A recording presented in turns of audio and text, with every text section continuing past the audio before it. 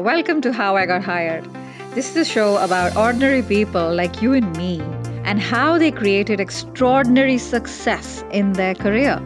So every single Monday, what we do is we uncover how they got hired in those career-defining roles, whether it's by companies, whether it's by their very first paid clients, and we are all about fully practical strategies and tactics. No time for fluff, my friends. So if that is what you're about, you are in the right place. Welcome. My name is Sonal Bahl, Top 25 Career Coach, and here I am every single week to help you to supercharge your believability, networkability, marketability, and hireability so you have a career and life that you are proud of. Now, go in and listen with an open heart and an open mind. And believe, really believe, if they could do it, you can do it too. Let's get started.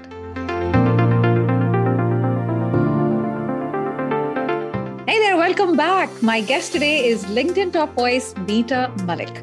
Meeta has headed consumer brands at places like Johnson & Johnson, Pfizer, and Unilever. Now, I normally don't do this. I'm going to read out Meeta's LinkedIn bio, which tells us an amazing story and brings us to where Meeta is today and what she's doing today. So, as a kid, I loved watching commercials instead of actual TV shows. I still do. And going to the store with my mom, studying all the new packaging and products on the shelf, testing and trying new things. Loved it. But as a kid, I didn't see many stories being told that included people who looked like me. I was the funny-looking, dark-skinned girl with a long, funny-looking braid whose parents spoke funny English until it wasn't funny anymore. I was bullied by my peers for years, and I was desperately trying to fit in. I wanted to belong. I've spent over 15 years as a storyteller, leading iconic brands like Aveeno, Avon, Color Cosmetics, Chapstick, Vaseline, Suave, I mean, my French is Suave, I'm guessing it's Suave, and Dove. Throughout my career, I've fought hard to ensure people like me are included, ensuring Black and brown people are represented in campaigns, ensuring products we create are for all skin tones, and that we are not reinforcing stereotypes. I believe that diversity of thought does not happen without diversity of representation. When you have all those points of view, all those life experiences and cultural backgrounds coming together, colliding, clashing, and collaborating, that is when the magic happens. That's when we have that one breakthrough idea, campaign, innovation to authentically and purposefully serve customers and communities. Oh, wow. I need to take a breath here. This is so amazing. I'm so honored, Meeta, to welcome you to the show. That is incredible. No one has done a voiceover of my LinkedIn bio profile. Thank you so much. I have it recorded now, so I can maybe add it to LinkedIn. Thank you so much. That's so kind. You're very welcome, Meeta. We're going to get into this. There's so much I want to learn from you, and I'm sure there's so much our listeners want to learn from you. So we're going to start from the very beginning. Sounds like Julie Andrews in Sound of Music. So, Meeta, when you talked about those shopping malls with your mom, watching all those ads on TV, is that kind of what led you to working with products and branding? Was that always the plan? It was not always the plan. The plan that was I was supposed to be a doctor, which is sort of the... I was going to say the immigrant parent, right? Medicine, law, engineering, the typical. Absolutely. And I did everything except take the MCAT. Yeah. And then I realized I didn't like the sight of blood. I hated the sight of blood. And I thought, what am I doing? And this entire time I had been writing and reading and just obsessed with storytelling. And so it was finally, I think it was my junior year of college where I said to my parents, I don't want to be a doctor. And it was amazing. My parents were super supportive. Okay. My dad always said to me, follow your passion, the money will follow. Don't ever follow anything for money. They were very supportive. I think everyone else in like the extended community was disappointed, but my parents were very supportive of my decision to do that. Oh, that's good. A bit progressive on their part, because I know that our part of the world, our culture does think a lot about what other people think, right? And keeping up with those Joneses. Okay. Yes. And I was an anthropology major when I was an undergrad at Columbia University, and everyone except my parents supported that My parents supported that choice. No one else did. They thought, what are you going to do with an anthropology degree? But anthropology is the study of human behavior and culture. Yes. And so Yes. what an amazing foundation to have that as I launched a career in marketing. Yeah. And so you knew it was going to be marketing, products, branding, all of that stuff? I didn't know it was going to be that. I knew that I loved watching television commercials. I loved the storytelling format. I loved products. I loved brochures. I just loved advertising. And so I didn't have the language or understanding because I didn't have any role models in marketing growing up, right? And so if you can see it, you can be it. So I didn't have anyone to really talk to about this. I think as I went into undergrad and studied more, and then certainly my decision to go to graduate school at Duke was because I really wanted to get into marketing. And at the time, you really needed an MBA to get access to some of these great companies. Yeah, but it's great that you're like, I'm not sure it's exactly that, but I know I enjoyed X, Y, and Z. That's a great place to start. And it's a great place for our listener to keep in mind. And also the good old-fashioned process of elimination. I hated the sight of blood. Yes, telling you something. That's telling you something. I was like, I'm not going to be happy doing this. I sort of always had that feeling. And I loved the sciences. So had a very well-balanced education in that sense. But I always sort of knew I couldn't let go of the storytelling piece. It always was with me. Couldn't let go. Yes, good. And please don't let go because we love that. So this is going to be a tough one, Meeta, for you. So J&J, Avon, Pfizer, these are very much like, organizations that a lot of people want to work at. And the competition for like the juicy plum roles is so stiff. So if you had to pick one role in these three places that has had the biggest impact in your career, tell us about that role and walk us through how you got hired there. That's a tough question. Okay. I will say out of those three, I'm going to say Johnson & Johnson because it gave me my entry into the world of marketing. Mm-hmm. I was a MBA student at Duke University. I had studied before I got into graduate school. I studied all the employers that went to these graduate schools, and that's how I applied. So Johnson & Johnson was always on my list, and I thought, okay, where does Johnson & Johnson go? Okay, they go to Duke. And so that wasn't my only reason that I went to Duke, but I wanted to make sure that I knew what employers had relationships with those schools. And so my first year there, Johnson & Johnson, which they probably still do, they had a diversity mini camp. And so your first year of business school, you could apply for this mini camp. They actually brought you to campus at J&J in New Brunswick, New Jersey for almost 3-4 days. And you actually got access to associate brand managers, you shadowed them, you followed them around. And then it was a little bit like The Apprentice where you actually interviewed on the spot for an internship, which I ended up getting. So that summer, I went there and had a really great experience interning. And then I went there full time. And what I learned at Johnson & Johnson, and I worked in the consumer products division in the US, was really just this notion that, data leads you to insights, to action. So a lot of times when you think about marketing, one of my career highs was signing Viola Davis, the incredible Viola Davis, to turn around the Vaseline business at the time. But I didn't work with Viola Davis years into putting a lot of time into my career. So when you're in marketing, you're doing a lot of the work in the trenches. You're not going to be showing up to celebrity shoots, year 1, year 2, year 3. And so for me, one of the things that, Johnson & Johnson really taught me was how do you find those insights that is in like reams and reams of data? And how can you tell a really fantastic story using data? And I use that to this day in my work. And that was an incredible foundation for me to have access to all of that. Yeah. Yeah. What I'm hearing from you is there's no shortcuts as much as we want. Shortcuts. You got to go through the grind, and you have that one glamour moment, which is masking all of the reams. Yes. And I'm imagining you drowning in data. Yeah. I mean, at the time it was Nielsen, it still is, just going through data. And, I spent hours and hours, and I would pull the wrong data. There's a lot of value in that, in making mistakes, pulling the wrong data. Yeah. It's actually the wrong story. That's actually not the reason why the business was declining this month, right? And there's a lot to learn from that, right? In terms of like pulling the wrong data, not understanding what you're looking for. Oh, that's amazing. I've never heard anybody say that out loud, Meeta. Pulling out the wrong data was actually very beneficial because you can't attribute the causality to that. That's amazing. And the other thing I'm taking away from you is we all have that certain employer we kind of have a crush on. We're like, whoa, I want to be there. And you're like, okay, let me reverse engineer. I'm putting on my little science hat. Where do they hang out? And I'm going to hang out there. Yep. Okay, they go to Duke. I'm going to go to Duke. Because we say this on LinkedIn, like, where are people hanging out? Are your people on TikTok? Are your people on LinkedIn? Where are they? So here, 15, 20 years ago, where are these schools going to recruit? And I'm going to be there. I'm going to be visible. I'm going to be amazing. They're going to want to hire me. And that's pretty much what happened according to plan.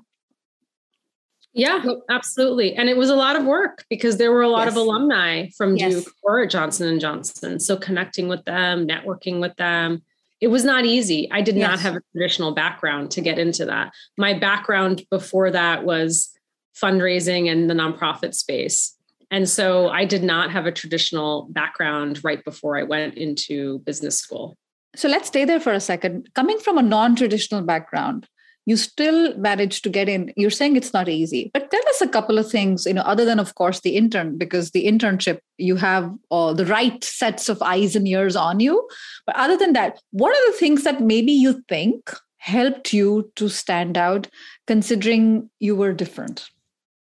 That's a great question. Number one, I had my why down. I knew why I wanted to work there. I was passionate about marketing and storytelling. I was passionate about Johnson & Johnson.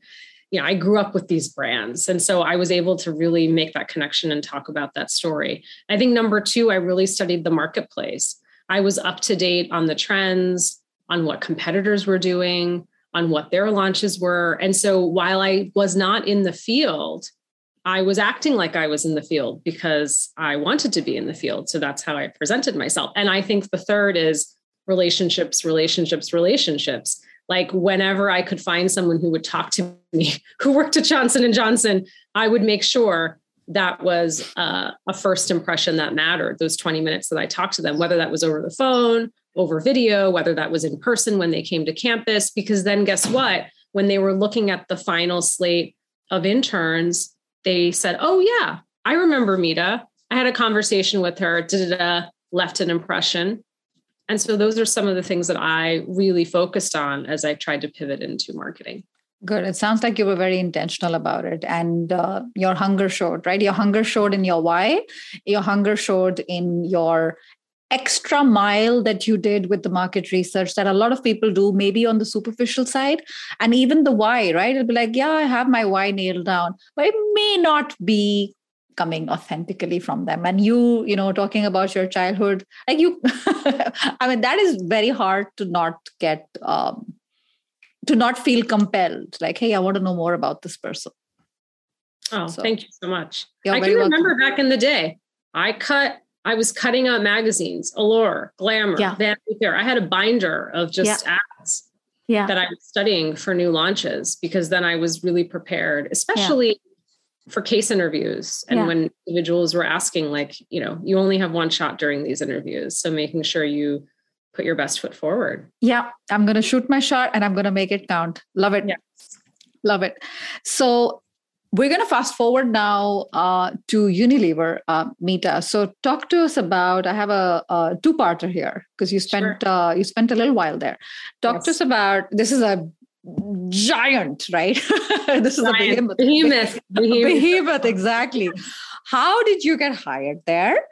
And there, you also, I don't know if you pitched yourself or you got, recruited for the role of director for diversity and cross-cultural marketing. So there's two roles you had in this company. Sure. Both, I'm sure, are, very much coveted, and how you went about it. Well, the first part of the story is I was obsessed with Unilever for as long as I can remember. I grew up with Suave. It's pronounced Suave. And Suave, although I did like your pronunciation. Suave, Vaseline, Dove, Lipton. I grew up, I'm the proud daughter of Indian immigrant parents, born and raised in the US. These were all products in my household. Yes. I was obsessed with Unilever. What people don't know is I applied to work at Unilever 4 times over the course of many years and was rejected every time. In graduate school, I applied to work at Unilever. They rejected me. 2 years later, I applied to work at Unilever. They rejected me. A year after Just pause for a sec. My gosh, did they tell you why they rejected you? The first time, I think it was, I wanted to go back to Johnson & Johnson, which I did, but I also had Unilever at the sort of, in the back of my head. No, I think at that time, there was no feedback when I was an intern. Okay. The next 2 times I was rejected, it was because they went with an internal candidate. But I was very close. If they had gone with someone external, they said it would have been me. But let me tell you, those were intense interviews I did with them, case interviews. I mean, I was like, oof, I wanted that job so badly. Yeah, you could almost taste it. And so you're saying you were so close to the final selection, getting the offer. And did you say 4 times? 4 times. So the 4th time I was on maternity leave with my son. I was at the time at Pfizer leading Chapstick. I went on leave. I had intentions to come back to run the Chapstick brand again. And I had a friend call me who knew I had been trying to get into Unilever and said, I have a vice president who is looking for personal recommendations to run the hand and body lotion portfolio. Are you interested? Send me your resume. And I was like, yes, I am. Well, then fast forward, I met Rob Candelino, who right now is the general manager of Thailand for Unilever, who's still a very close mentor of mine. And he interviewed me and finally hired me, gave me my shot. And I'm forever grateful to enter Unilever. But that took years. I did not get hired by Unilever on the first shot. I just kept trying. I wasn't going to give up. I was going to work there. And it didn't even matter that you got rejected 4 times because this dude hires you because you're good. Absolutely. Right? And a little tiny help from a friend who helps to ensure that your resume is not lost. Hands my resume to him and says, you need to talk to this person. Yes. And it was one of the quickest interview processes I had. To his word, he said to me, I'm going to call you, give you an offer in a week. Give me a week's time. And I said, he's not going to give me an offer in a week. That Wednesday, I get a call from HR. Here's your offer. I was like, this is incredible. And so while I wasn't looking, I was my one shot. Is, you have loyalty and you think you're going to go back to your employer. I'm on leave. And I said, no, I've got to go to do this at Unilever. How did Pfizer take it? I think they were gracious. I mean, it was like, this is my dream job. I really want to go do this. And my son was 5 months old and I went to Unilever. Amazing. Yeah. And then you were at that role, Meeta, for a couple of years. Yes. And then talk to us about this juicy new role that came up, because this is also sort of that peak, where a lot of people are talking about, hey, why is there a C? Like, why does everything look the same? Like, what's going on? Yes. And you're in that sort of, that party. So explain how that role came about and how you got that role. So that was not the role I wanted to do. I wanted to go lead Baby Dove or Lipton or insert brand. I was going to be a marketer. That was my destiny. And I had the then CEO come to me 3 times to ask me to take on this role. The CEO global? Of North America. Wow. To lead diversity, equity, inclusion, because they didn't have anyone doing it at the time. And I said no 3 times. And why did you refuse, Meeta? I refused because, listen, I'm human. We all have biases. I had biases. What is this role? I don't want to be in HR. I'm a marketer. This doesn't make sense to me. And I always say, sometimes people see something in you don't see in yourself. Sometimes people have a vision for you that you haven't come to realize. And it was my younger brother who said to me, if you think about how we grew up, you think about your background, you think about your passion, why wouldn't you take this job to be an internal change maker for the organization? And he said, the CEO asked you 3 times. I don't think you can say no again. So I took the role.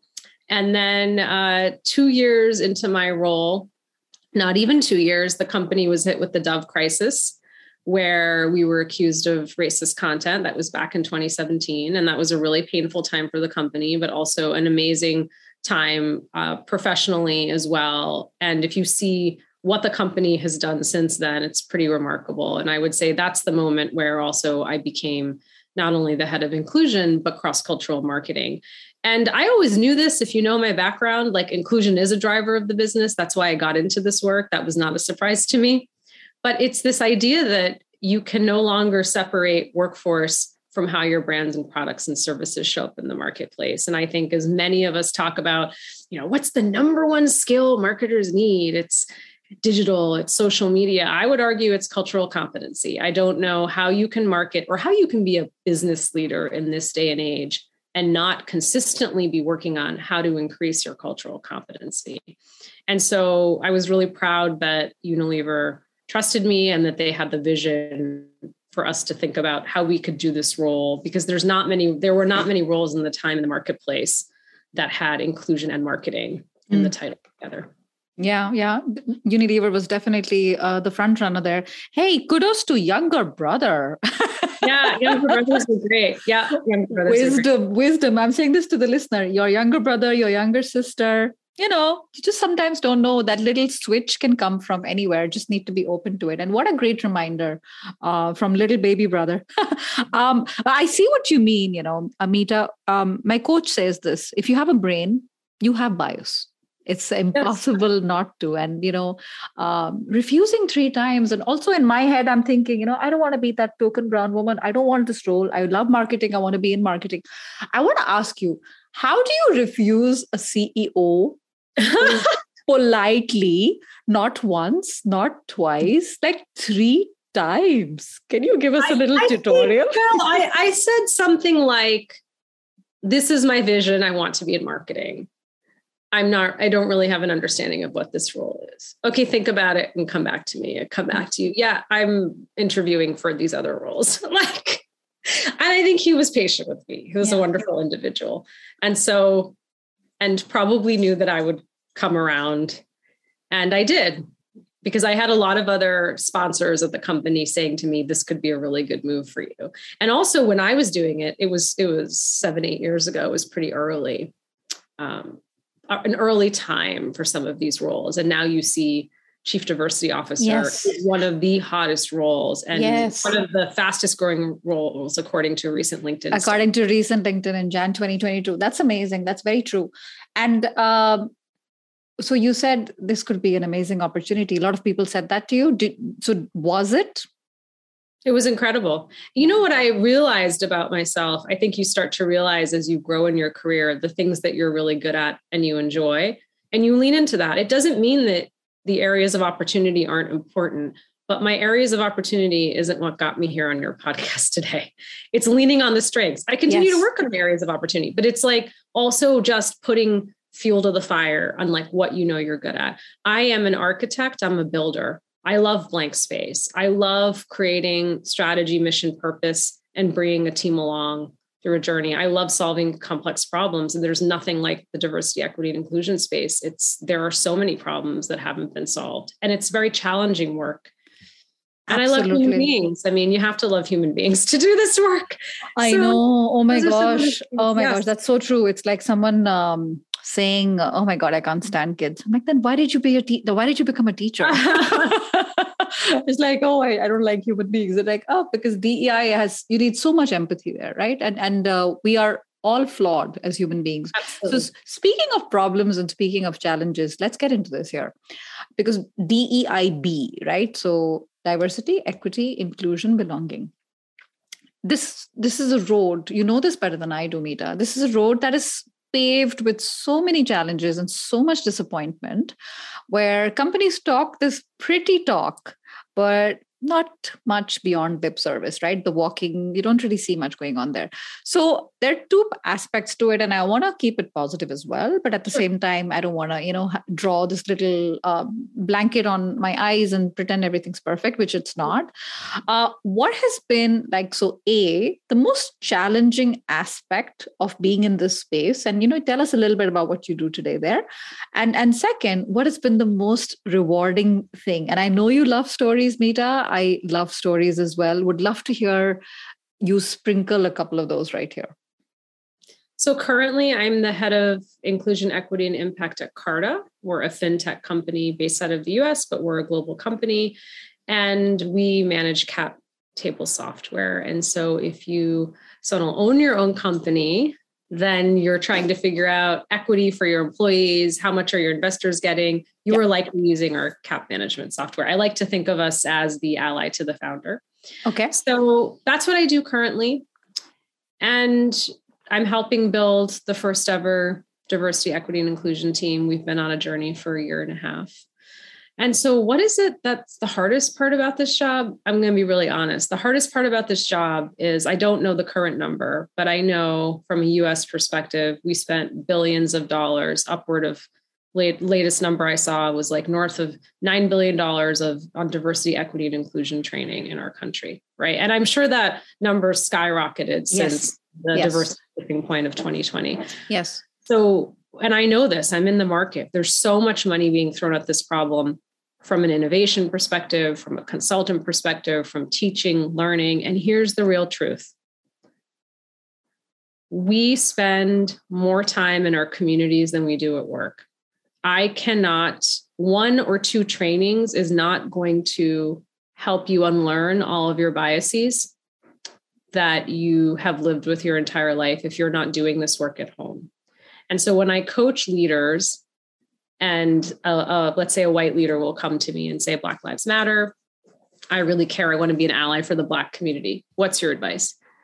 And I spend some time asking them, okay, so tell me about your weekends. How do you spend your weekend? Where do you live? Who cuts your hair when people were cutting hair pre-pandemic in salons? Yeah. Where do you go grocery shopping? Who do you spend your time with? And when you have a big life decision or a celebration, who are the 5 people you call that are outside of your family? And if they all look like you, act like you, and think like you, we are self-segregating. So how as a white leader can I say that Black Lives Matter if I don't know anyone in my life who is Black and have a meaningful relationship with them? And I say that for anyone. We're all on a journey to be an ally for someone, right? So I'm going to say me personally, how can I say that I want to be an ally for the Black community if I don't have any meaningful, deep relationships to do in this work? Is that this work starts at home. This work starts at home. This work starts at home. Community. That self-audit, Meeta, it takes courage because we all have the right intentions, right? You're like, how can I be an ally? Show me. And you're like, no, you show me what your calendar, what your day looks like, day-to-day stuff like, cutting hair, which I honestly can't remember going to the hairdresser. Oh my God, I can't wait for that. But yes, where do you go? Are they people who look like you, talk like you, sound like you?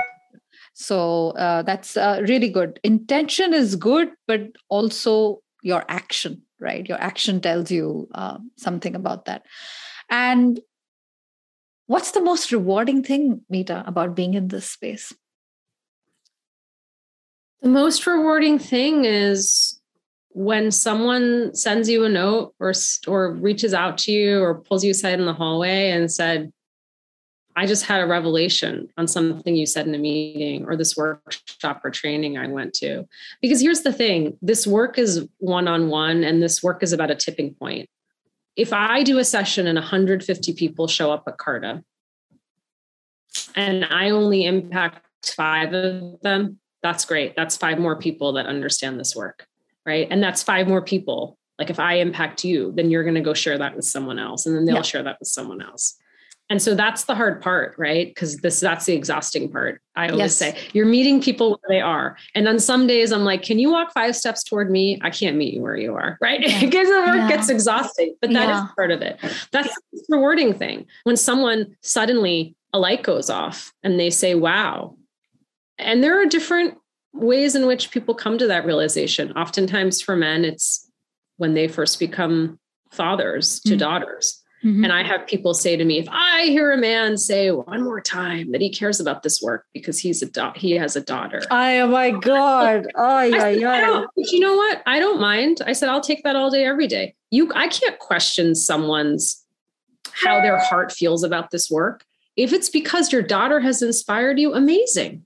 I'm so happy that now you're thinking about what the workplace might be like her for someday. I'm not going to judge as long as your intention is good. I'm not judging why you care about this work. I had an executive who once said to me, who was very uninvolved in any of the DE&I stuff. And like one day showed up in my office and said, I'm actually really interested in supporting our employee resource group that is centered around individuals with disabilities. And come to find out, as he's ready to share his story, his father recently had a stroke and now had to use a wheelchair. And so there was a real connection for him. Yeah. Here's the thing, our stories are constantly being rewritten. We know this in the last 2 years.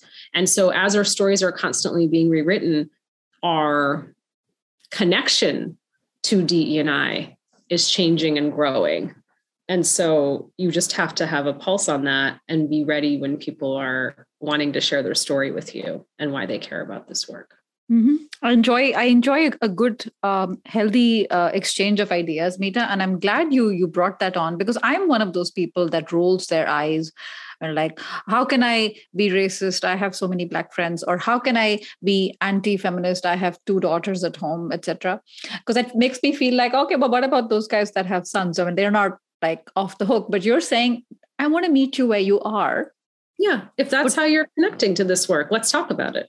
Let's talk about it. Yeah, no, that's interesting. And I'm thinking about the closest example I can think of is when you said disability, I don't know why, out of the blue, I'm thinking Superman, Christopher Reeves, when he had that horse riding accident and he was on his wheelchair for the longest time, he was supporting all these research into spinal care, right? You don't think about causes like that, like you're saying, the CEO with his dad.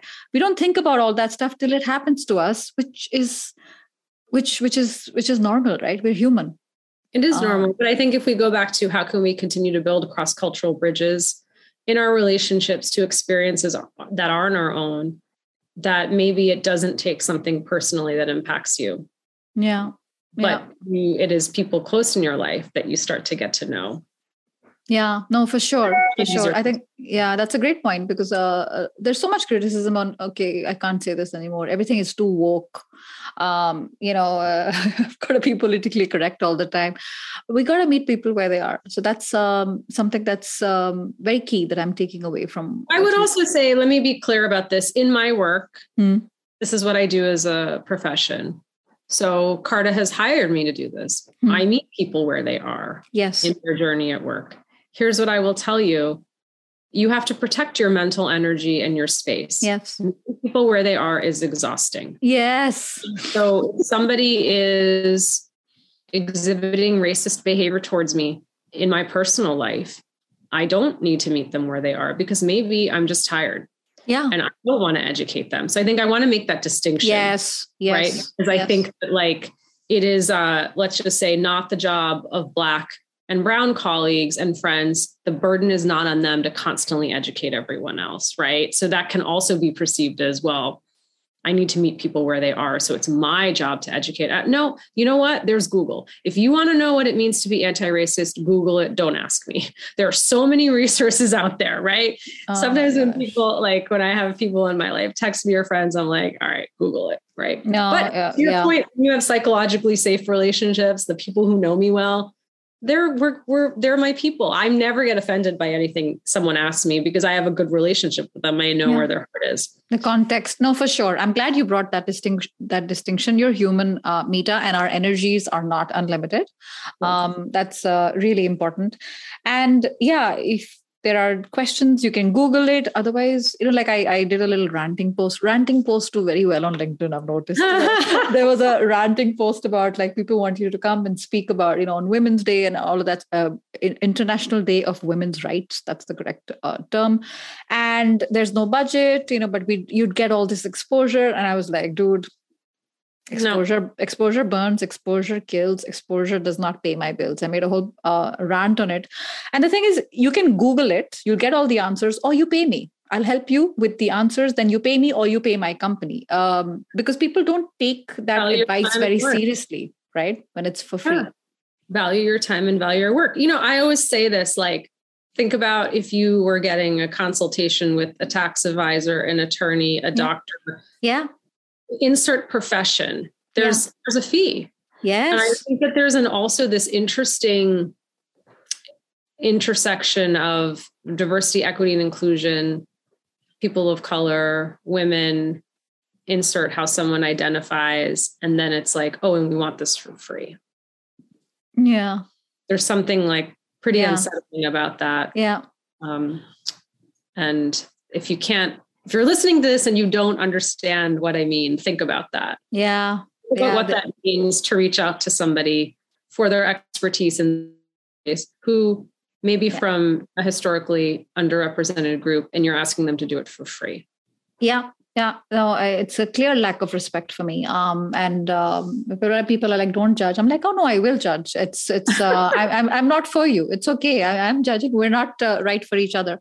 And I want to give a quick little plug to anyone who's interested. No matter which part of the world, right? Let's say someone is listening in India, brown, everybody's brown. Yes, but you have historically marginalized groups like Meeta that you said, and we are not open about it, but casteism in cities, we don't talk about it, but it's there. Colorism is there, huge, big time colorism is there, and Unilever's been in controversy there as well. Yes. So thinking about like where there's a role that all of us can play. That's what I'm hearing you say. I lost my train of thought. Yes. So to anyone who's listening and you're like, oh, maybe I come from a marginalized background or I know someone, highly recommend you listen to Brown Table Talk. That's a new podcast episode, a new podcast that's come out with Meeta and DC Marshall, which is roaring success. A friend of mine who was on the podcast, who is, your production manager. Parduna, our producer. Shout out to Rich, who was on the show, and he's amazing. So I love that you guys are friends. You got to check out the podcast because you keep it real. You don't sugarcoat it. And if there's one thing we need in this world, we need more real. So there's no other way to be. Thank you. We want it's for women of color and for allies. And it's really how to help women of color not just survive, but thrive in their workplaces. And it's, as I'm a great storyteller. I love stories. So we tell a lot of stories and we talk about, the purpose of telling stories for me is that stories inspire, change, and move people. But when I tell these stories about things that happened throughout my career, I want to do it from a positive place. Dee and I want to leave tips and guidance to say, hey, this happened to me in my career. How do I wish it would have turned out differently? And what would have been the difference if an ally had shown up for me at that time? So that's what we're trying to put out into the universe. Yes. And while we're recording, season 2 has just come out. So that's exciting stuff. Thank you. Yes. And Meeta, so someone who's listening today, their heart is in the right place. They do want to help. It can also be a little scary in the beginning to raise your voice, right? Particularly in traditional corporate setups. Mm-hmm. So what would be your favorite piece of advice to help this person start to use their voice? Not like huge, create a podcast, create a YouTube channel or anything like that, but starting where they are, what can they do? That's a great question. I always say, I hope in 10 years, this job doesn't exist. Yeah. I would hope that everybody could show up to work as a chief diversity officer. And what do I mean by that? You can sit in any part of your organization and make an impact, and you have to make an impact. You have to feel like this is part of your work. So if you are a hiring manager right now, talk to recruiting, ask them if they have a diverse slate. What does it mean? Have you defined a diverse slate? You don't have to be the hiring manager. You could be the peer who's looking for someone to come onto your team. Ask those questions. Be kind, be helpful. Ask questions about what that looks like and how you can help. If you are in a talent review and someone says, well, there's this promotion coming up, it requires a lot of travel. I think Meeta could be a candidate. And someone else says, oh, but she just had a new baby, so she's not going to travel for that role. Yeah. Why is that in the consideration? And if Meeta was a dad, would that question Yes. Anyone ask Meeta. So always ask. The check is, would we have the same conversation if Meeta was a man? And then finally, vote with your wallet. I don't care if you're doing a $500,000 video or a $5,000 video. Ask your company why you're going to the same 5 suppliers. Why aren't you bringing in different expertise to sit around the table when it comes to Lipton cartons, tea cartons you're making, or bringing in someone like yourself as a speaker, or hiring someone to do consulting work? And then just vote with your wallet in your personal life. Think about supporting small owned businesses. And that makes a really huge difference. Black, brown, women owned. There's so many great businesses out there. And I'm going to give a shout out to my friend Reka, who runs Blossom Box Jewelry. And I'm wearing her earrings today. And gorgeous. She makes incredible pieces. And she has a story similar to mine where growing up, she was really embarrassed to wear Indian jewelry to school. Kids would make fun of her. And so now she, as an adult, has founded this amazing company. And honestly, my story is I stopped wearing Indian jewelry. I was so embarrassed. People made fun of me, and her company has inspired me to start wearing Indian jewelry again. Oh my gosh. I love all these points that you talked about. Both with your wallet is so powerful. Ask questions, come from a place of curiosity. Love it. And I find it so funny, Meeta, like, growing up, things that embarrassed us about our heritage are so in now. It's like chai tea, naan bread. I'm like, you just said the same thing twice. Like, turmeric latte. I'm like, oh, dude, we've grown up like haldi doodh, listening to all that stuff. It's not cool because your parents are making you do it. And now it's cool. Indian jewelry, henna, all of that stuff. It makes me laugh. Yes. Coming full circle. Oh my goodness. Speaking of which, I can't believe we're coming close to the end. Time has flown, honestly, today. And there is this question, Meeta, that I ask every single guest on the podcast. What is that one standout defining moment that supercharged your career and helped you to move towards your current success? That's a heavy question. Well, let me just say this. Defining moments are sometimes the things that are in most recent memory. So I'm going to do something that's in most recent memory, right? Defining moment. Mm-hmm. And this is another piece of career advice. I left a very large, stable job to go into fintech. And I think for anyone out there, one of the biggest pieces of advice I received early on in my career is when you're comfortable, it's time to get uncomfortable. And so I was very comfortable at Unilever and doing very well and could have stayed, but it was time for me to grow and experience new things. And so I decided to do something very different and go into the fintech space, which does not get much more different than consumer product goods, let me tell you. So take the risk, take the chance, and think about ways how you can grow and develop. I know when I left Unilever, a lot of my relatives in India were really surprised. It goes back to the comment you made at the beginning, that sometimes we're so worried about what other people will think about our career and expectations and perceptions. And so they said, why would you leave Unilever? And I said, well, I'm going to work at Carta. And they said, oh, great. We're going to on fashion bracelets. They all think I work at Cartier. And I told my boss and CEO that, and he still thinks it's the best joke ever. But Carta is huge. It's so interesting. I've learned so much about venture capital, private equity. It's an entirely different world that I never had access to. And so I'm learning and growing so much. So that's my plea to anyone listening, is to think about what's that next change you're going to make to continue to grow and learn. Yeah, no, that's a great point. And people are like, oh, follow your passion, take the leap, make the jump. If you're very comfortable, yes, do it. That's what you're saying, Meeta. That's what I'm taking away. The relatives who will make that long distance phone call from Ludhiana, Punjab and Delhi, like, they'll get over it. They'll forget about it in 2 seconds when they realize it's not Cartier, it's something else. But your future is your own, and you're the CEO of that future. So that's amazing, Meeta. Fantastic. And what is the best way for our listeners to learn more about you? Please follow me on LinkedIn. I love to have community and conversation there. So I'll see you over on LinkedIn. Fantastic, Meeta. This has been such an amazing conversation. I wish you so much success at Carta with your career and beyond. Thank you so much for being with us today. Thank you for having me, and thank you for the impact you're making in the world. I love this conversation.